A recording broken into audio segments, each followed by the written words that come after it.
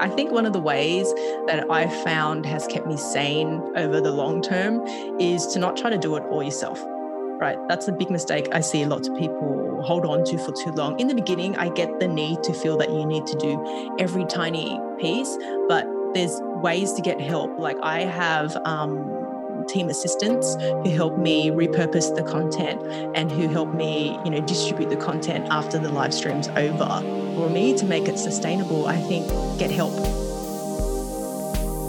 You're listening to Ecomonics, a Debutify podcast, your resource for one-of-a-kind insights into the world of e-commerce and business in the modern age. This is Joseph. I'll be presenting a wealth of industry knowledge from interviews with successful business people and our own state-of-the-art research. Your time is valuable, so let's go.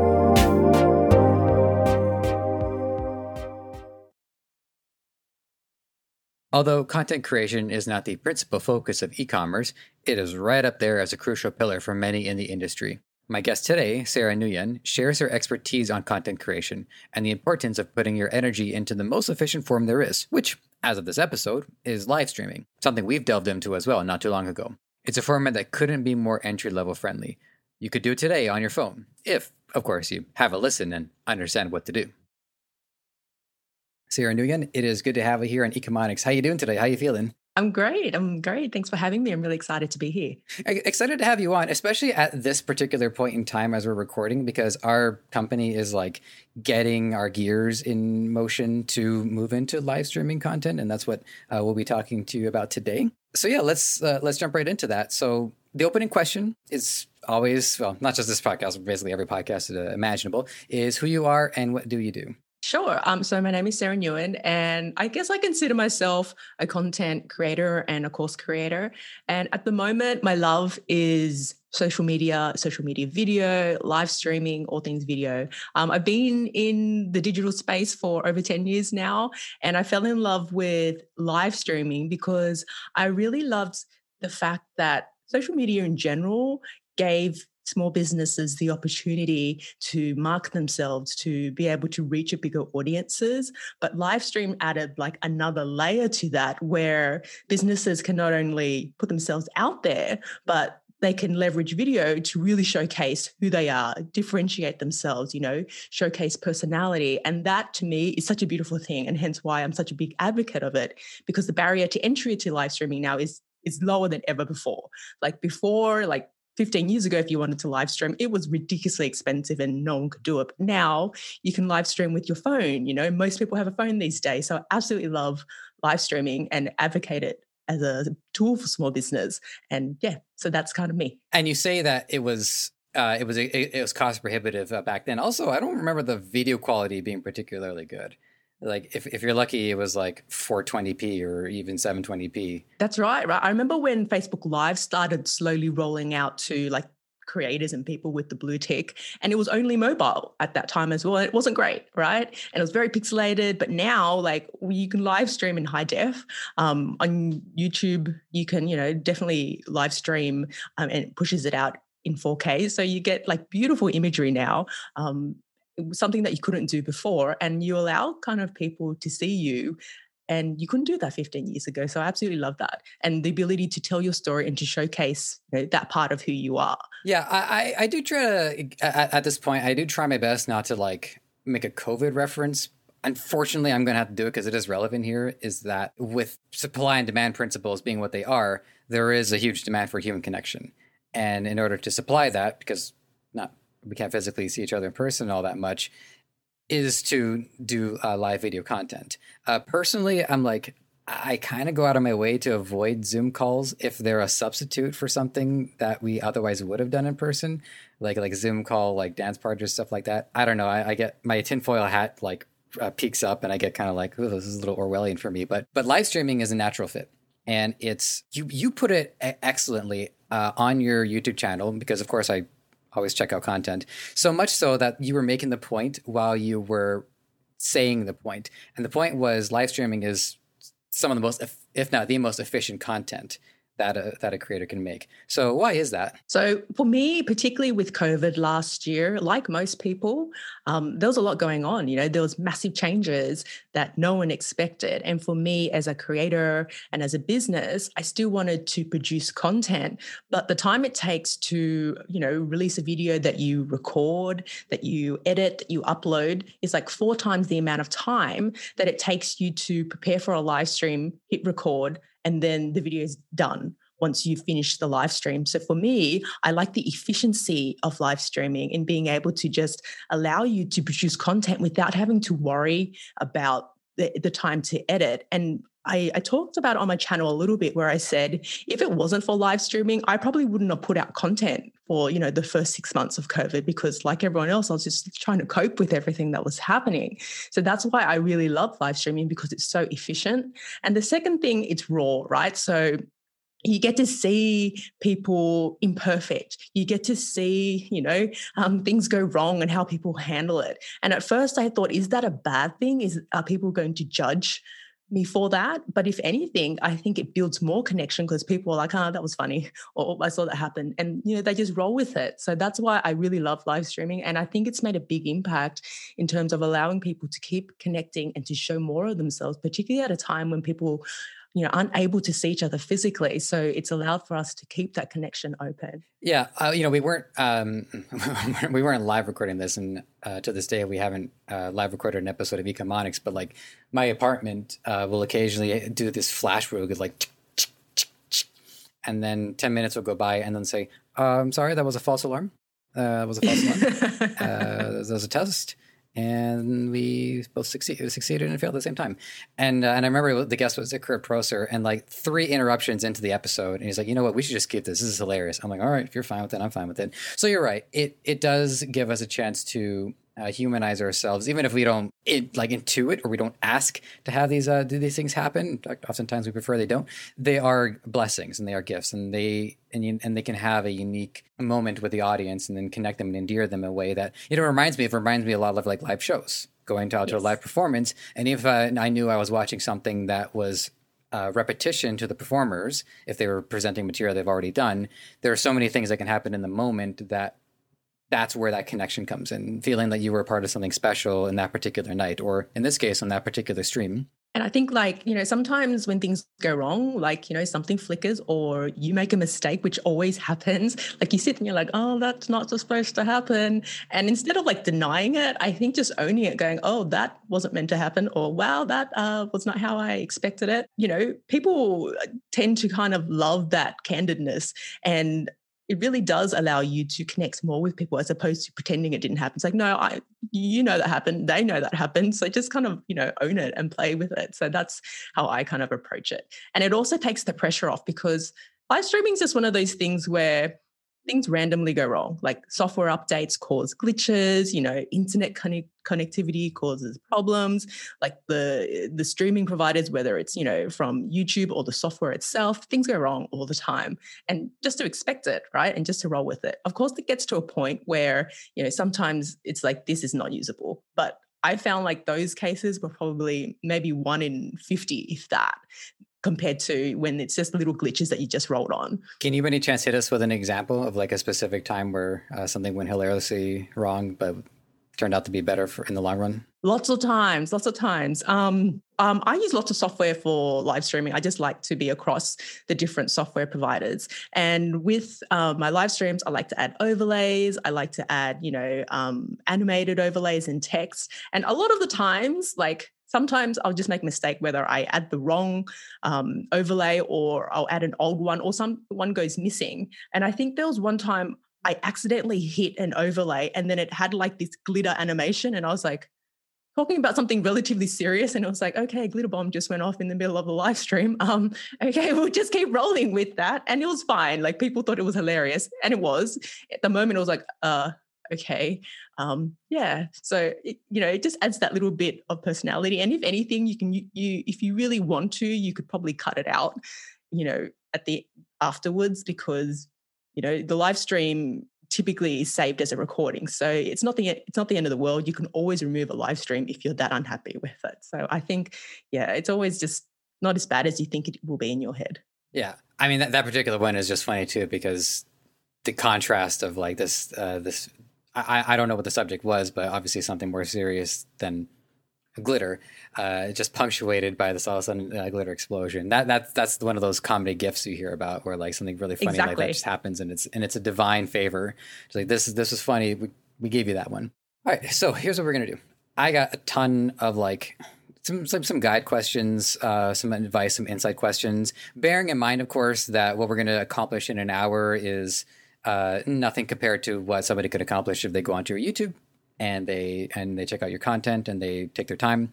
So with all that in mind, it's just important that we understand what we're going to accomplish today. So number one, minimum requirements to stream.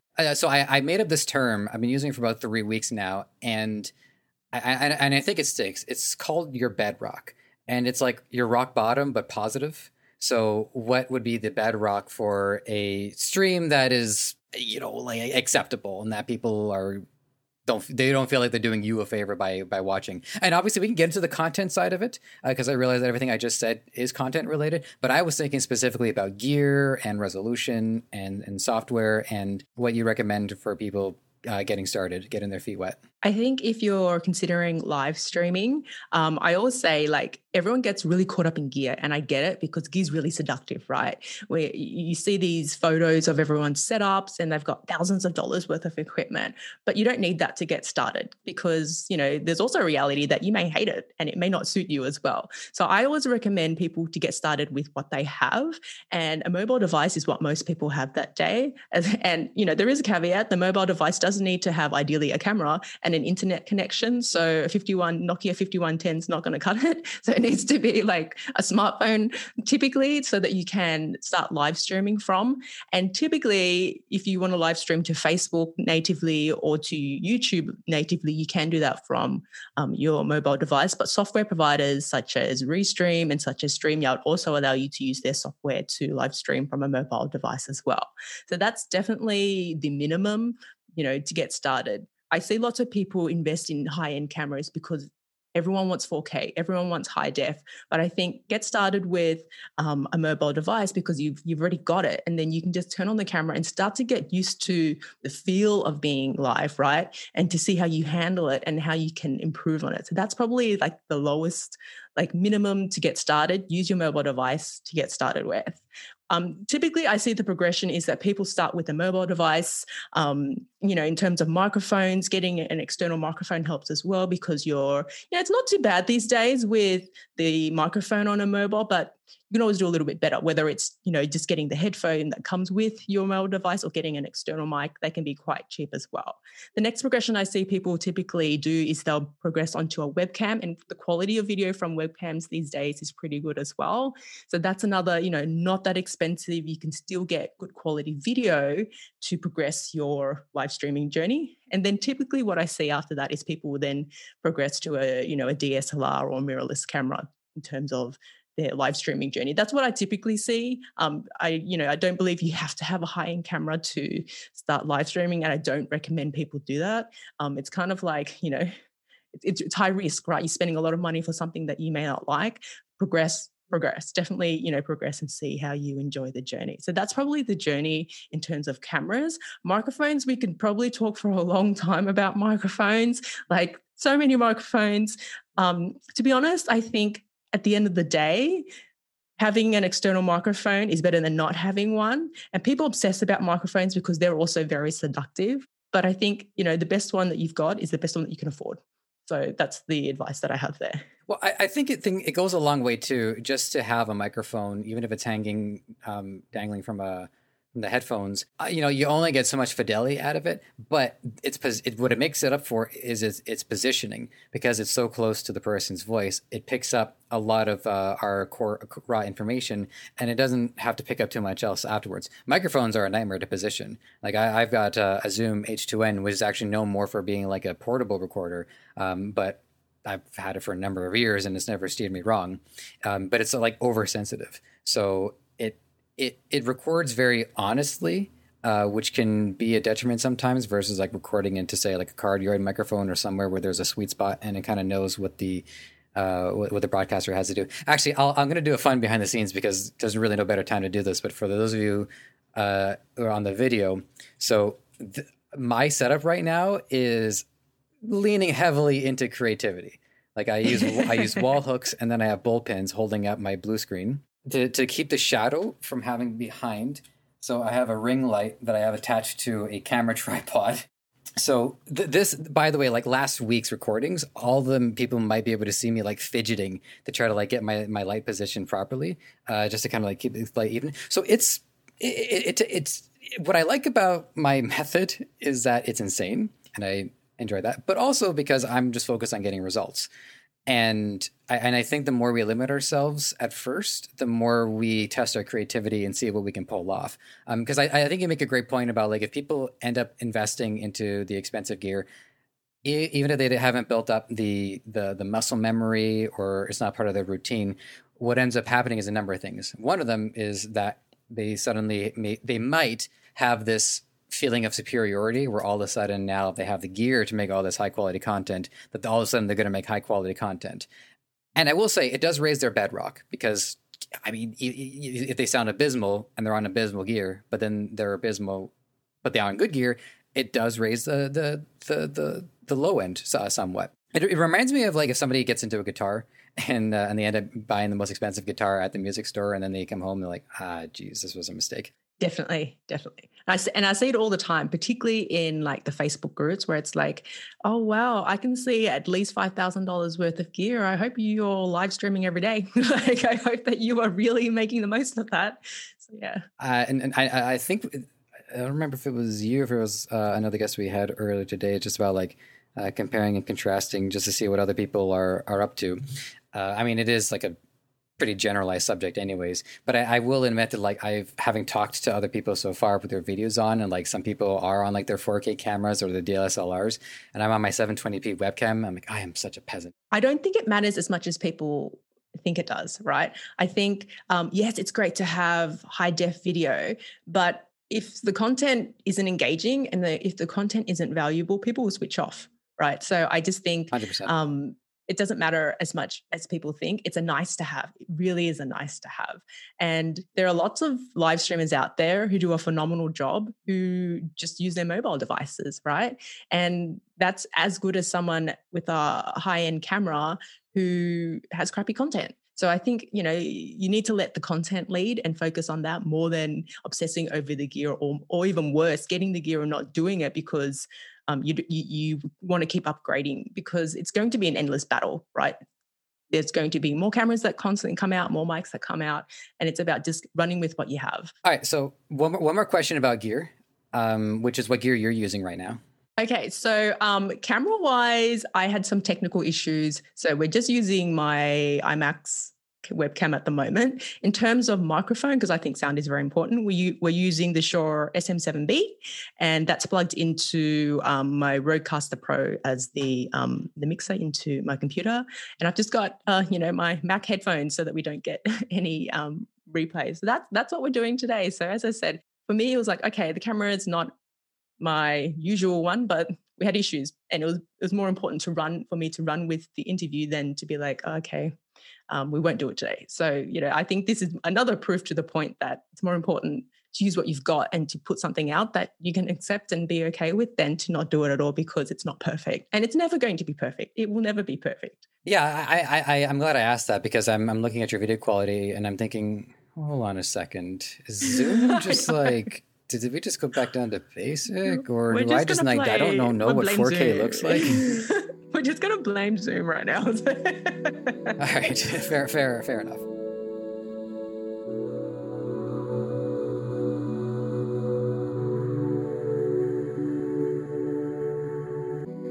As we've established, what's truly more important than gear, not the gear doesn't pull its weight, it does, is the content. And leading with the content is major insight too, because I think our job is to supply the content, and then as our demand increases, then we transition into gear that is now more worthy of the work that we do. So that's all well and good.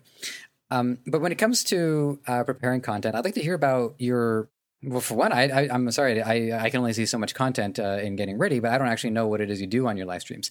So that would be a good place to start. So how much preparation do you generally do before your live streams, and then how much preparation actually comes with you into it? Because I imagine that a lot of times a lot of things just happen organically, and next thing you know, a lot of that prep is backlogged for like the next episode. So it really depends on the topic. And I think because I do live stream to YouTube, I'm very focused on creating content where that there's actual traffic and demand for. So before I even, turn on the camera, I'm doing keyword research to validate that the topic that I'm talking about is something that people actually want to hear about, because I want the video to do well, and be evergreen content that will continue to perform. So that's the first thing I always do. I'm always, validating the topics or looking for topics using keyword research to see there's actually some search behind that.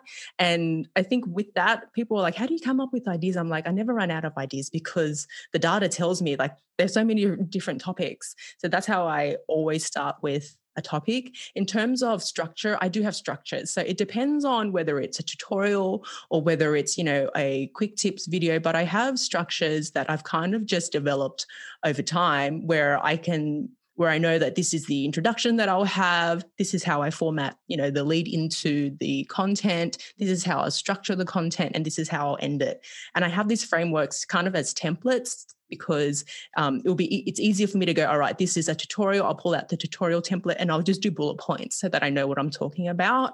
One, it helps me stay organized and keep all the thoughts there because there's a lot going on during a live stream. You're delivering content, you're watching the feed, you're making sure that all of your systems are behaving. And so just having that template with that structure helps me get through everything. And sometimes I miss things and that's okay. But without that template, I'd probably miss 70% of what I intended to do. So that's probably the next part that I have. I have templates and structures for the video that I'll present. In terms of, do I run through it before I actually go live? For the most part, no. I'll practice it if it's like a tutorial and it's something that I'm new so that I know what to expect and what will happen. But I do let a lot of it happen organically. And that's what I love about live streaming, right? Like it doesn't take copious goes. It doesn't take this copious amount of time because you let it be organic. And, it does take a little bit of prep, but I think you can get into that system and into that rhythm that will help you put out content efficiently because you've got the mechanism of live streaming. And I would think as well, along the same through line as upgrading gear as is necessitated, is also upgrading systems as is necessitated. Because I think it's the same thing. Like if I over plan and I come up with this elaborate breakdown about how this is all going to work, and then I actually live stream, and then I put more time trying to adhere to the system than actually letting things unfold.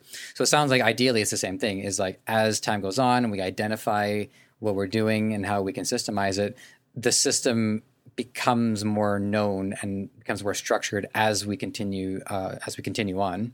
I think so. And I think it becomes an important thing. I think there's this misconception that people have of live streaming where it's just turn on the camera and take questions from the audience, or just turn on the camera and start talking.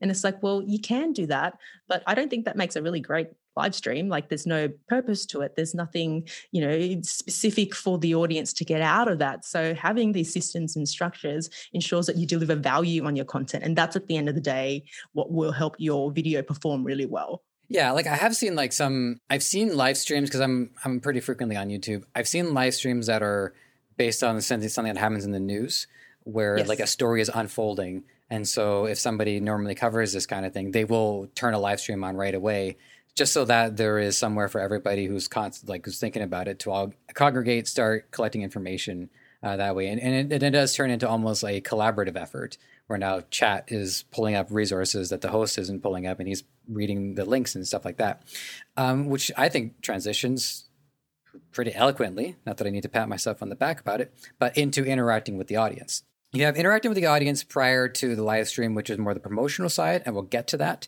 But I want to hear your experience about interacting with chat in the moment on the live stream, and some basic do's and don'ts, and maybe some instances of where something really revolutionary happened in chat, or something that really stuck with you that actually influenced the content, or stuff that sticks with you based on what happens in chat, basically.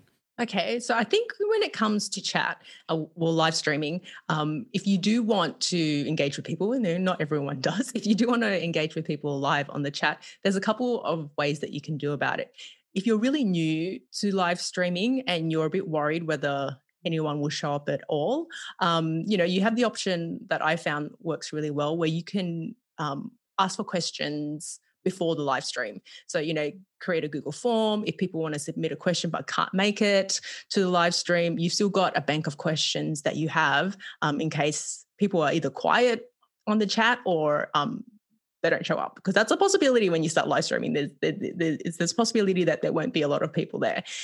So, you can gather questions beforehand that you can address in the actual live stream in terms of chat that way. In terms of addressing questions in the chat, I find it becomes really helpful when you leverage third-party software, the likes of, Ecamm, the likes of StreamYard and Restream, where they allow you to display the chat comments on the screen.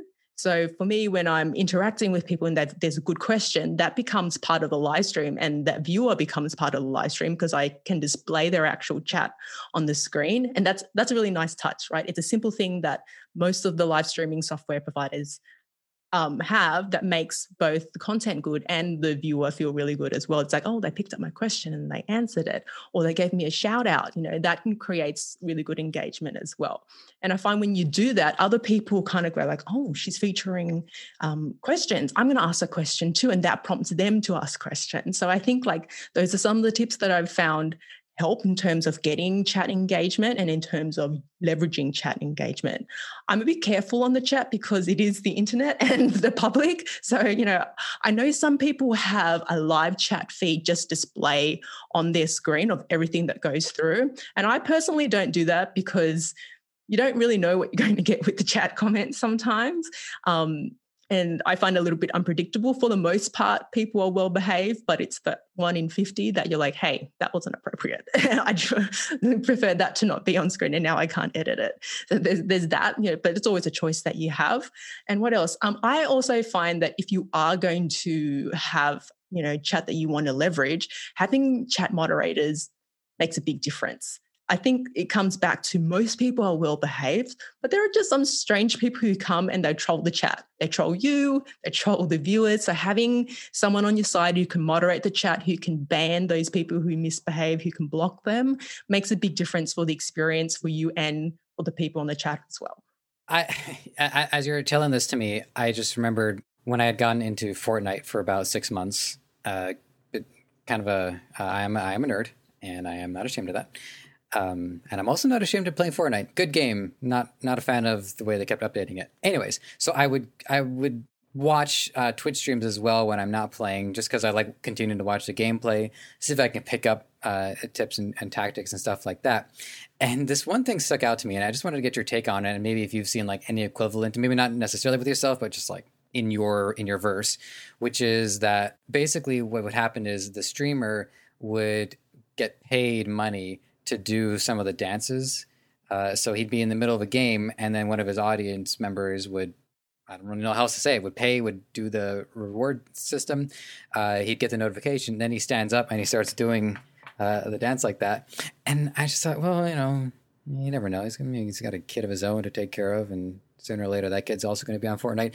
But the point is that there are limitations to how far you can let the audience in and putting up those barriers. And so handling that. So that's what I wanted to hear about, is like your take on how you've been able to handle, or actually if you've got situations like that where you've seen some people who let the chat like get a little bit too far, have a little bit too much control over them. I haven't seen that so much. I do find what I've seen is that, with super chats where people pay, donate money during the live stream, a lot of creators would do a trick during that time. If someone does a super chat, they'll do something funny or fancy or tell a joke or, play a song or something like that. So I see like in terms of leveraging engagement that way. I haven't seen anything ridiculous and, offensive so far. So I'm very interested to hear that's been an experience that you've seen. I find gamers are a little bit different. The gaming chat feeds that I've seen are a little bit different to typical YouTube live streams and stuff like that. But I haven't necessarily seen things go out of hand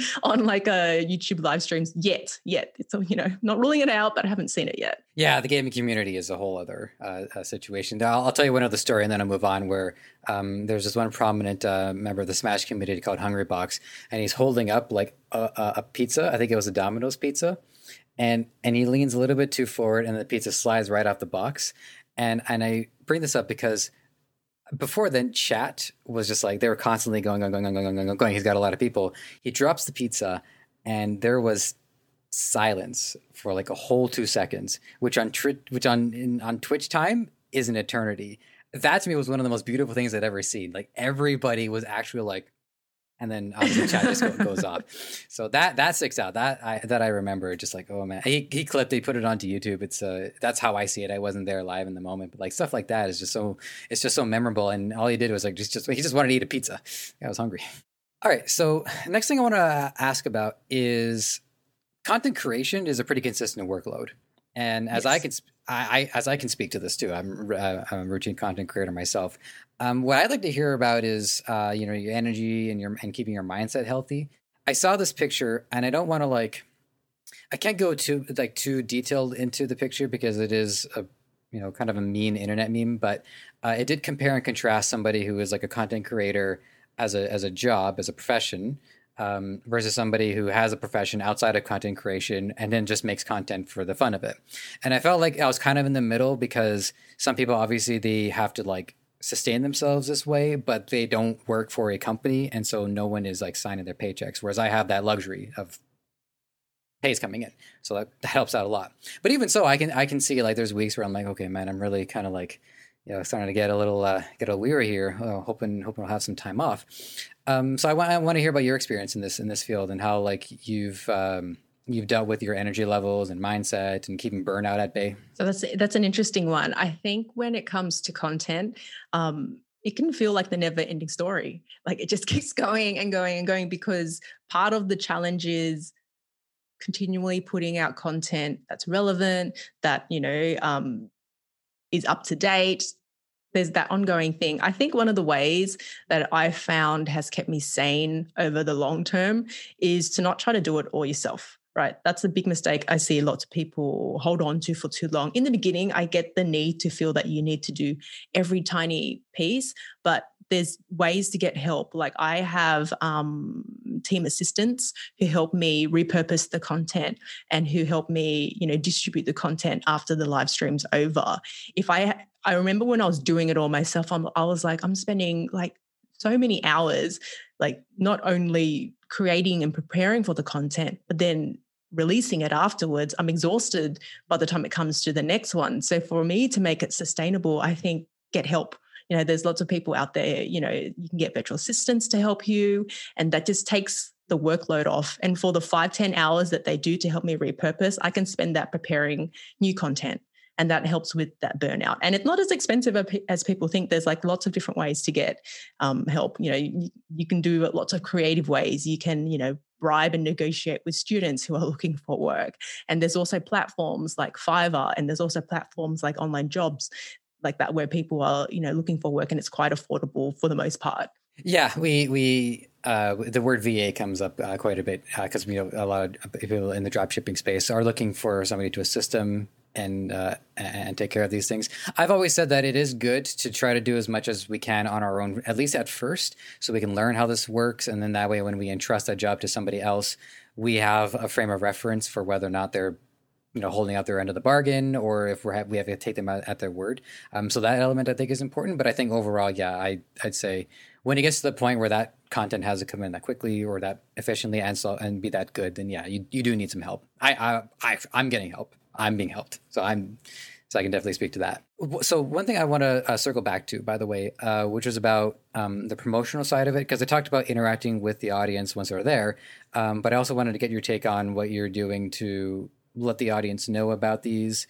I suppose it's a different thing because if you want people to be there for live, then it's a window of time. So how you make sure that your audience sees that, and sending emails, Twitter, how you go about that?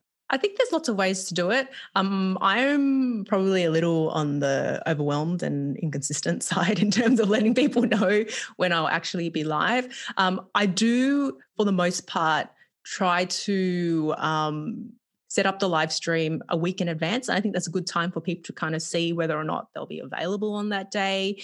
And for me, what works really well is, you've got tools like Restream that create that placeholder video so that people can see that you will go live this week on Sunday, or you will go live this week on Saturday on YouTube, or this week on Saturday on Facebook. That makes a big difference. Like just having these little events that people can see in advance when you'll go live. Having it on your channel, this is a big mistake I see a lot of creators miss. On your actual YouTube channel, you can structure the playlist so that your upcoming live streams are on your page. And a lot of people don't have that. And they're like, oh, come up, they say, come along to the live stream. And it's like, where is it? I can't see it. But having it visible on your channel is like a simple thing. And people can, drop by and see when that will actually happen. And then there's like the, organic promoting it on your socials, promoting on Instagram that you'll be live on a certain day and letting people know, promoting it on your Facebook page, those things as well. But I find leveraging the tools within the software providers is a good way of letting people know and getting people on the live stream as well.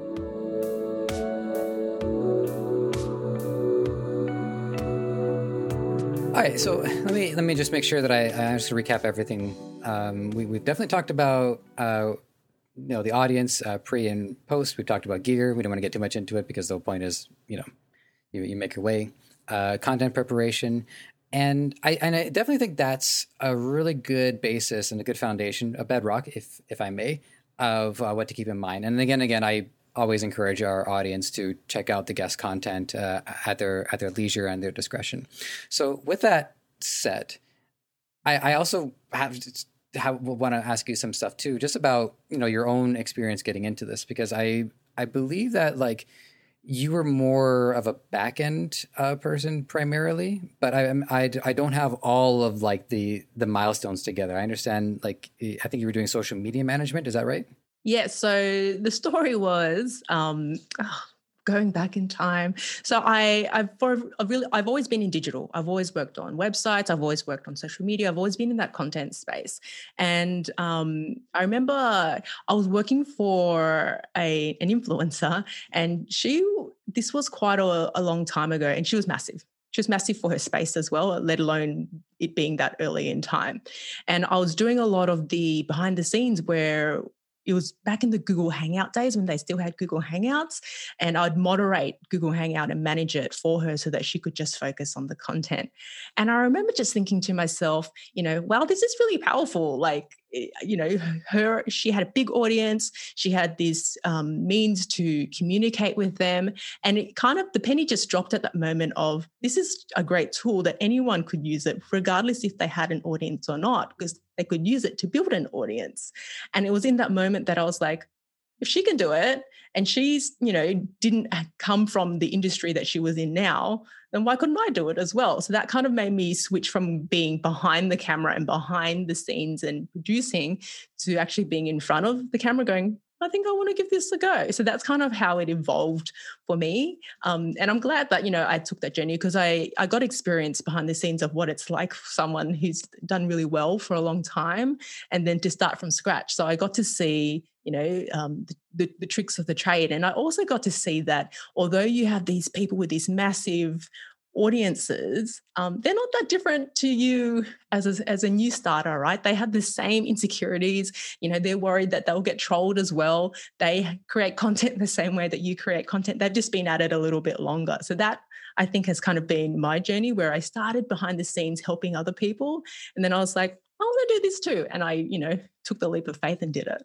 And you say that you've been in the digital space pretty much the whole time. So like, yes, even some of the or some of your earliest experiences getting into work, it pretty much you just got into digital, because usually, I mean, that's not usually, but I do have quite a variance in experiences. I've had people who were like not very tech literate at all. They got into it. We've had people who thought they were going to go to school for chemistry, and then next thing I know, they're proficient at affiliate marketing. So that I find interesting. Did you have a vision for like where you would be right now if you didn't take this path and really, I guess, pivot into being a live stream and content creator? Oh man, that's an interesting one. I actually have a background where I worked in advertising. Oh, yeah, So right I think I didn't enjoy the advertising space. It is exhausting. Like for me, it just wasn't aligned with my personality. It was long hours, very crappy pay back in that day anyway, particularly at the junior level. And I just couldn't see myself doing it forever. And being just an advertising person. So for me, like I progressed from being in advertising and marketing to going on to digital, which isn't the most foreign leap that people can make. There's a progressive leap, and I'm glad that I did, because I think if I was to have stayed in that advertising path, I would have been pretty burnt out. And I find a lot of joy in digital, just how dynamic it is, and just how low the barrier to entry that it allows for everyone to have a chance. And that's what I really love about this space. Yeah. So actually, 2 points I want to address there. One of them actually just about the advertising is were you in creative, or were you also doing back end work there? I was doing creative work. Yeah. Okay.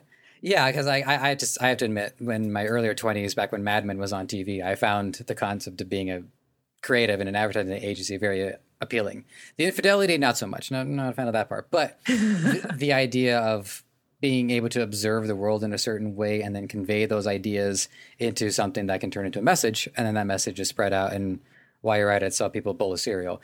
I do want to hear more about your experience in that field, just because it's something that I wanted to do in the past, but I'm not exactly sure how I want to frame this as a question, because in actuality, I have like 10 different questions, all kind of like vying to get out of my brain at the same time. So tell me about what you thought, or how you expected it to be compared to the experience. And I do want to hear about how the creative process was affected based on like, your deadlines and what rules you had to follow based on the client along those lines. I think in terms of my experience, like you, it's like this idea that, you get to come up with the creative ideas and, jingles. And in reality, it was a lot of, you got to be a part of that process, but to get from the initial idea to the end commercial was usually a very long process, easily, 12 months, minimum 12 months, because they're taking that idea and they're testing it ferociously, particularly if it's going to go on television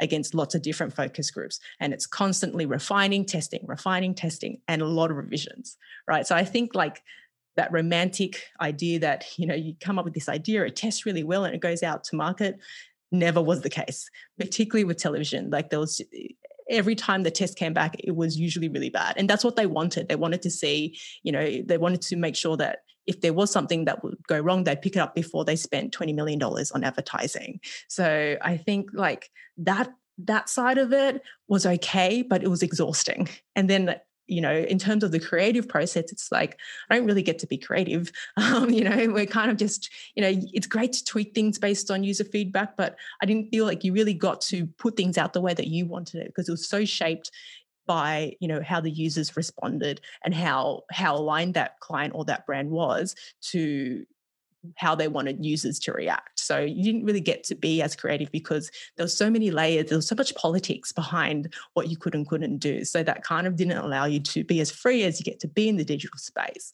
I really, when it comes to people asking me, what do you live stream about? And I'm like, what can't you live stream about? Like, particularly in e-commerce, people are like, well, I have products. How do I live stream about that? And it's like, you can show so many things. You can talk physically about the benefits of it. You can showcase how it's used. And they're like, but all my products are the same as everyone else's. I'm like, yes, but you're not. You get to show you using it. You get to show your experience. You get to show, how it's impacted you, and that makes you different. And you don't get to have that in my experience in the advertising space. It's kind of so defined because it's such an old process, right? It's probably from the Mad Men, period, where they've got that rigid process that you're just kind of going through, and for me, burnt out of. So yeah. I will say one quote that I'm reminded of in Mad Men. It's not really like a quote, but there's a scene where they're all talking about the protagonist, Don Draper, and a former employee is like, yeah, he really doesn't follow the rules. He's a genius. And the boss says, do you think that way about me? Go write 10 taglines for Zit Cream. And that right there, 10 taglines for Zit Cream, made me think, okay, that's probably more what the job is like. It's like, yes, pretty much. Yeah. So I don't know how many taglines I can come up with Zit Cream. I'd say like 2 or 3 maybe. There might be like one banger, but other than that, I don't know. Actually, it was great because I didn't realize I hadn't asked you about setting and background for live streaming. Obviously, we don't want to we don't want to show too much. But what thought have you put into the background? And forgive me, but the background that I'm seeing right now, is that the background that you generally use on your live streams? It is, but it looks a bit more like this and zoomed in. So today I was like, let's go a little bit raw. They can see a bit of the mess. I don't mind. But what you see is the background that I typically have for my live streams, and it's a lot more zoomed in. So you won't necessarily see all the mess on the floor and the sewing machines and all of that. So for me, I am fortunate that I have the space to be able to, decorate a wall and paint a wall and put, shelving on the wall with bits of personality. And that was the whole point of when I decided to go down this path of, I want to have a solid wall. I want to show parts of my personality. I'm a Star Wars fan. I'm a Wonder Woman fan. I like the movie regardless of the fact that it got slammed. And, that's what I choose. Sorry, was that Wonder Woman or Star Wars? both right. It's like I like those movies even though they got slammed, and that's okay. So I think in terms of backgrounds, for me it's about, okay, this is part of who I am and this is what I want to show people about who I am. If people are so offended by the fact that I like Star Wars and Wonder Woman and they get turned away, so be it. You probably weren't meant to be part of my tribe if I offended you that much just from the elements of my background. Well, then you have Star Wars fans who are also offended within Star Wars itself. That's a whole other debate. That's right. So for me, it's a chance to show your personality. And for me, it's a chance to kind of attract the right people as well. So as I said, if you're that offended by the fact that I've got this stuff on the wall, then you're probably not meant to be part of my tribe. Very, very, very brief point, by the way, but just to let this out of my system, I'm meh on The Force Awakens. I love The Last Jedi. Like second favorite Star Wars movie. I hated Rise of Skywalker. Why? It's like there were all these times where they were just trying to like pull the nostalgia string, like they hand Chewie the medal at long last. I'm like, oh yeah, he got his medal. Yeah, I just didn't do it for me. And you know what? That's okay too. Like, it's like some people like stuff, some people don't like stuff, and that's okay too. Well, that's the fun of Star Wars. Is I don't think anybody, two people have the same opinion on it. I with the exception of The Empire Strikes Back. If there's somebody who doesn't like that one, I'm going to have some questions for them because I would really love to know what the Christmas card for you.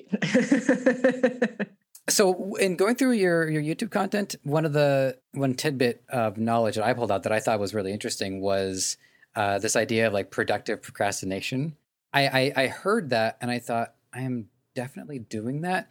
I've yet to identify how I'm doing that, but like I've overall got a pretty good sense of like the fundamental of this. Feeling like I'm busy, technically busy, but not busy in the way that's productive compared to my time. So I'm watching the clock like a hawk. I've got you for 8 minutes, and I'm going to change the wording on that because that particular wording can backfire if I stutter. But anyways, let the audience know about productive procrastination and why this is like, keep this in mind, people.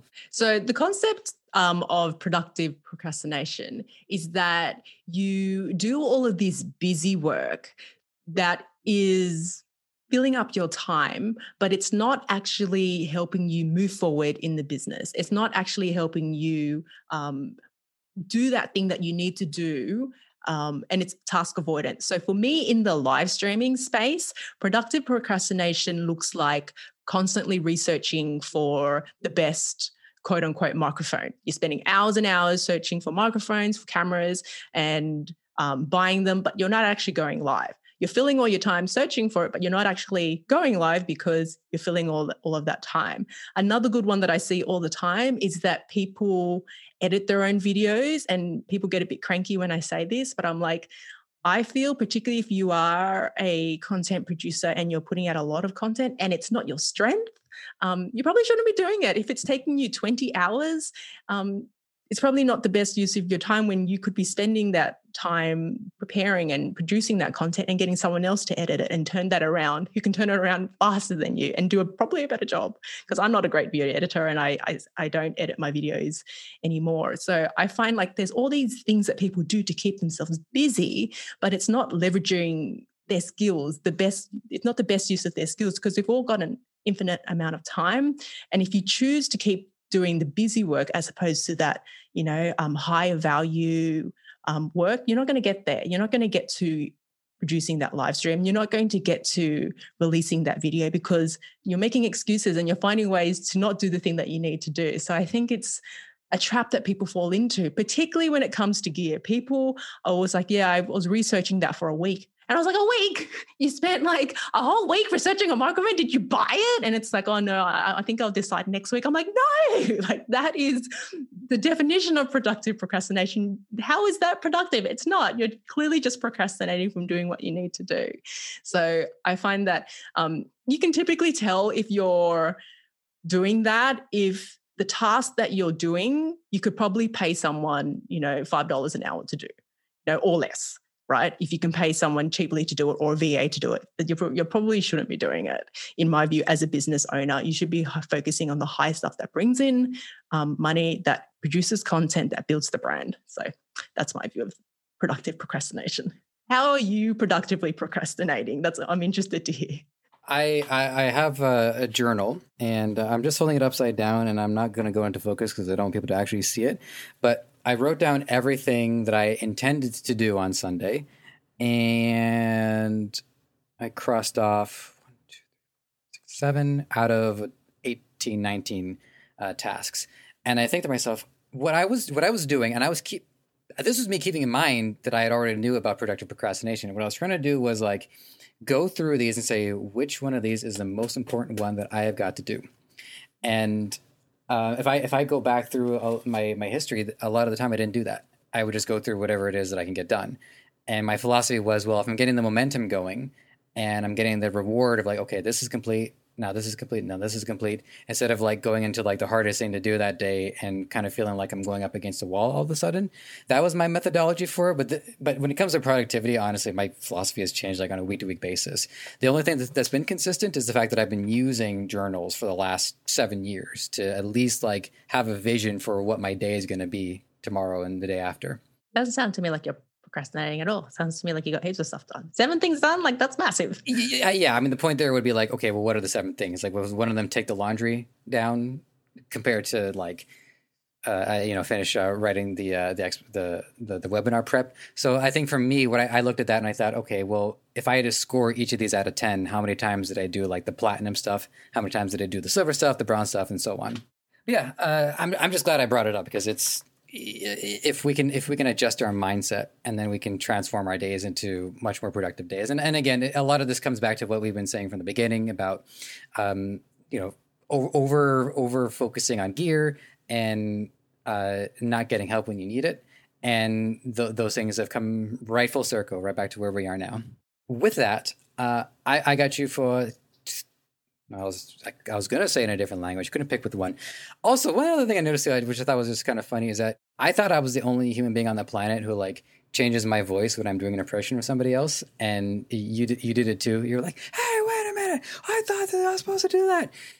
I haven't met anybody else who does that particular joke. So I just thought that was funny. Oh, there you go. I do it unintentionally. Oh no, I don't. I think I do it unintentionally, but I definitely do it. Yeah. It's like half and half. It's my go-to if I need to like impersonate somebody yelling, but I don't want to yell. So wait a minute, what are they doing over there? So I think that in my last live stream, the topic was, what happens if you take a break from YouTube? There's this misconception that, you have to constantly release all the time on YouTube. And if you take a break, then everything's going to fall apart. Everyone's going to get angry with you. And I talked about my experience because I had to take a month off over January because there was some big stuff that happened. There was a death in the family. And I talked about the misconception was that your subscribers will get angry at you, and in my experience, that didn't happen at all. Like there was this misconception that your subscribers will get angry at you and they'll hate you and they'll send you like abusive messages. And I was like, no, that didn't happen at all. If anything, people were messaging me going, hey, we haven't heard from you for a couple of weeks. Are you okay? So that's why the voice came in, because I was impersonating angry subscribers who don't exist. Yeah, I mean, as you're describing that, I'm thinking, well, if they're like addicted, that could be like if people are addicted to somebody's content so much so that like they actually go through withdrawal if it's not there. That gets into some of the algorithmic issues about how YouTube can like curate somebody's experience to the point where they're just kind of like stuck and they can't get off in anything. That's a whole other subject. So we're just gonna like we'll table that for another time. But I'd be happy to have you back and keep any number of these threads going. So with that said, in the very, very tiny bit of time I got left, our wrap-up question is Ecomonics tradition, and also tradition across the whole podcast space, is if you have any final words of wisdom, any parting advice you'd like to share with people, feel free.